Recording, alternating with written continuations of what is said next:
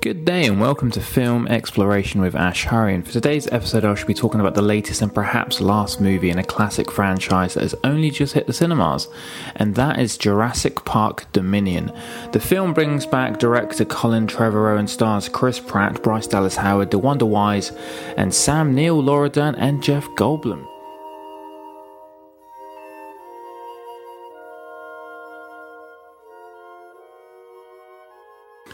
The closure of a second blockbuster trilogy born from a legacy in 1993 where Spielberg created genuine starstruck astonishment that is just too gigantic to follow no matter how big they seem to go, as Ian Malcolm points out in his final chapter. Jurassic Park Dominion continues this journey 4 years after the occurrences of Fallen Kingdom, a visually formidable addition to the franchise that opened well but fizzled out due to the deficient story and the ludicrous events that developed after the volcanic eruption. Dominion now brings us to an era where dinosaurs and humans now coexist thanks to the impulse sentimental reaction of a 12-year-old child, and thus this movie very quickly presents a swift montage of the repercussions and curiosity behind how the world has been cautiously dealing with these interactions through recognisable social media formats uploads and news clips that seem to mimic the craze the world seems to accurately get caught up in terms of world events and sharing absolutely everything online. The first thing I'll say is that they did what everyone wanted to from maybe the second movie, The Lost World, which is to have the dinosaurs roam free in today's world with humans instead of being contained on a Pacific island where the odd group goes to and finds themselves in a spot of bother, like they numerously displayed in the last 5 movies. But we got a glimpse of that idea in the second movie where we see the reverse, where the T-Rex wanders free in LA, acting as a brief but memorable climatic scene. And since then, that awareness has been at the back of our minds.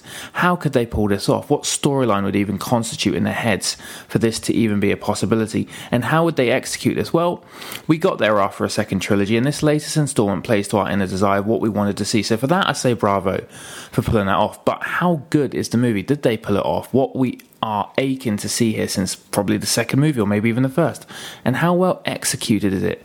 Well, that's another discussion, and one I'll try and articulate in this review.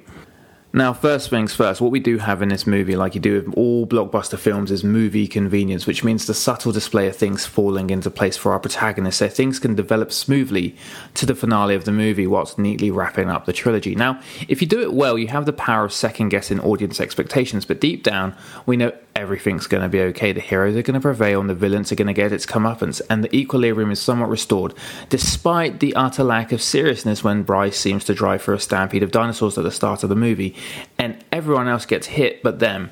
But that's the movie game. It's like watching an army unload on one person and not one bullet scrapes them. But that is the industry of imagination, so you have to give some rope to allow yourself to enjoy it. To kickstart the initial hype is the return of legacy trio Laura Dern, Sam Neill and of course Jeff Goldblum for the concluding outing, and where we discover that Dr. Ellie Sattler is single again, which of course acts as a silly satirical comedy sideshow in the middle of this so-called epic blockbuster finale, where we have Sam Neill and Laura Dern act more like Tom Hanks and Meg Ryan would in their double 90s outing of Sleepless in Seattle and You've Got Mail than Jurassic Park trilogy. The annoyance is very cheaply overshadowed by our nostalgic eye seeing these two characters grace the screen again, which of course puts a smile on our faces and is of course selling tickets just from knowing that. Malcolm, after his brief cameo in Fallen Kingdom, delivers his consistency as Jeff Goldblum more so than Ian Malcolm, where the quick-wit one-liners are in the hands of this lovable thespian. He has relied on heavily for some amusement and flavour to a movie that is lacking both due to the suspense being completely mishandled and no time at all taken in the real threat of the movie, the gigantic dinosaurs. Where the movie falls is the weight of the story that needs to be unloaded carefully, and unfortunately it doesn't do so much as efficiently as the original did. The film is cluttered in places due to the scattered locations and characters and scenarios that strong-arm its way to conjoin for the finale. The classic quote, "less is more," acts as a key and easy example when you relate it to the Jurassic Park franchise. Jurassic Park and The Lost World were both adapted loosely by novels by Michael Crichton and both in the hands of Steven Spielberg, which gave those movies the intensity and craft needed to be successful in the eyes of audiences and critics and still hold strong today, even almost 30 years later. After that, though, it's taken a gradual downward spiral that is feeding these dino hype audiences that still hold close to them dinosaurs after the 1993 classic. Take nothing away that this whole concept right now is very on trend, a legacy sequel with the introduction of the return in three main characters. And recently we have seen them prove successful with critics and fans like Blade Runner 2049 and more recently Top Gun, but the same cannot be said for this attempt. As one person says, they took a perfectly good ingredient and the chef on hand butchered the recipe by adding spice after spice to try and rectify it. For me, this wasn't a Jurassic Park movie, just like the last Fast and the Furious movies were not Fast and the Furious movies. And what I mean by that is the foundation established from the first movie, the original, has completely been pushed to the bottom in favour of mindless action sequences, outlandish sequences, and I guess the development of a story. We have random human villains in this movie which acts more of a threat than the dinosaurs do, and the dinosaur seems to be the fifth thing on the list in terms of priority, falling short behind motorbike chase sequences, underground espionage, a love story, some environmental issue regarding biotech, and advanced weaponry. I mean, does that sound like the original Jurassic Park to you? No, not really. Now, earlier I did reveal the achievement of this film, its greatest achievement, and it was displayed in a great way in the trailer.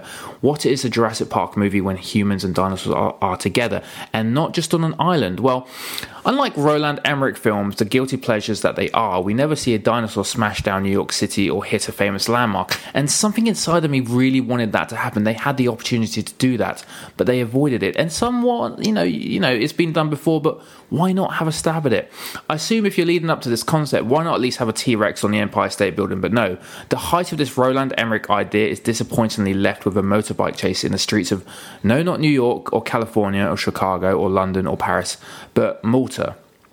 And with dinosaurs that got introduced minutes before that sequence even started.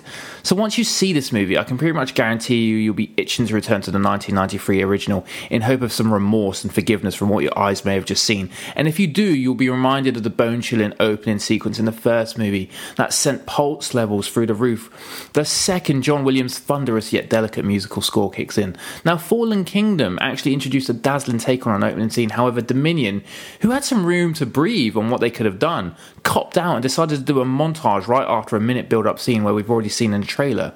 I mean, you have the dinosaurs on the mainland now. You could have done any number of sequences like when T-Rex drank from the pool in Lost World, or the cut drive-through sequences where someone heard a thump and they didn't know what it was, but no, they chose to rush it with some fishing scene that we all saw in the trailer. This so-called epic conclusion may indeed be a disappointment to some, with mediocre action scenes, a very chaotic storyline, and a climatic scene that basically mirrors the exact same sequence from a preceding movie. The logline review for this movie is best voiced by Ian Malcolm in the first movie, standing on the shoulders of geniuses, selling something as fast as they can, realising they could make this movie, but never stopping to think if they should. But as you know, life finds a way even in these circumstances. This way, though, is slightly below our expectations. The film offers flickers of fun now and again, and it does its best to try and fit everything in, despite the inconsistency of the tone of Jurassic Park. But Jurassic Park is solely a franchise that should be known as the 90s franchise, and the latest trilogy is simply a studio that tried to reinvent what people thought they wanted to see. But remember, they never had control, as Laura Dern famously argues against Hammond in the original. The flea circus is not something that should be handled, contained, or controlled. And one wonders how the dialogue in the first movie is so on the nose to what they tried achieving with this newest trilogy. Well, who knows? Maybe it was the plan all along, but as we already know, it provokes us to simply go back and watch the original and realising how ahead of its time Jurassic Park truly was.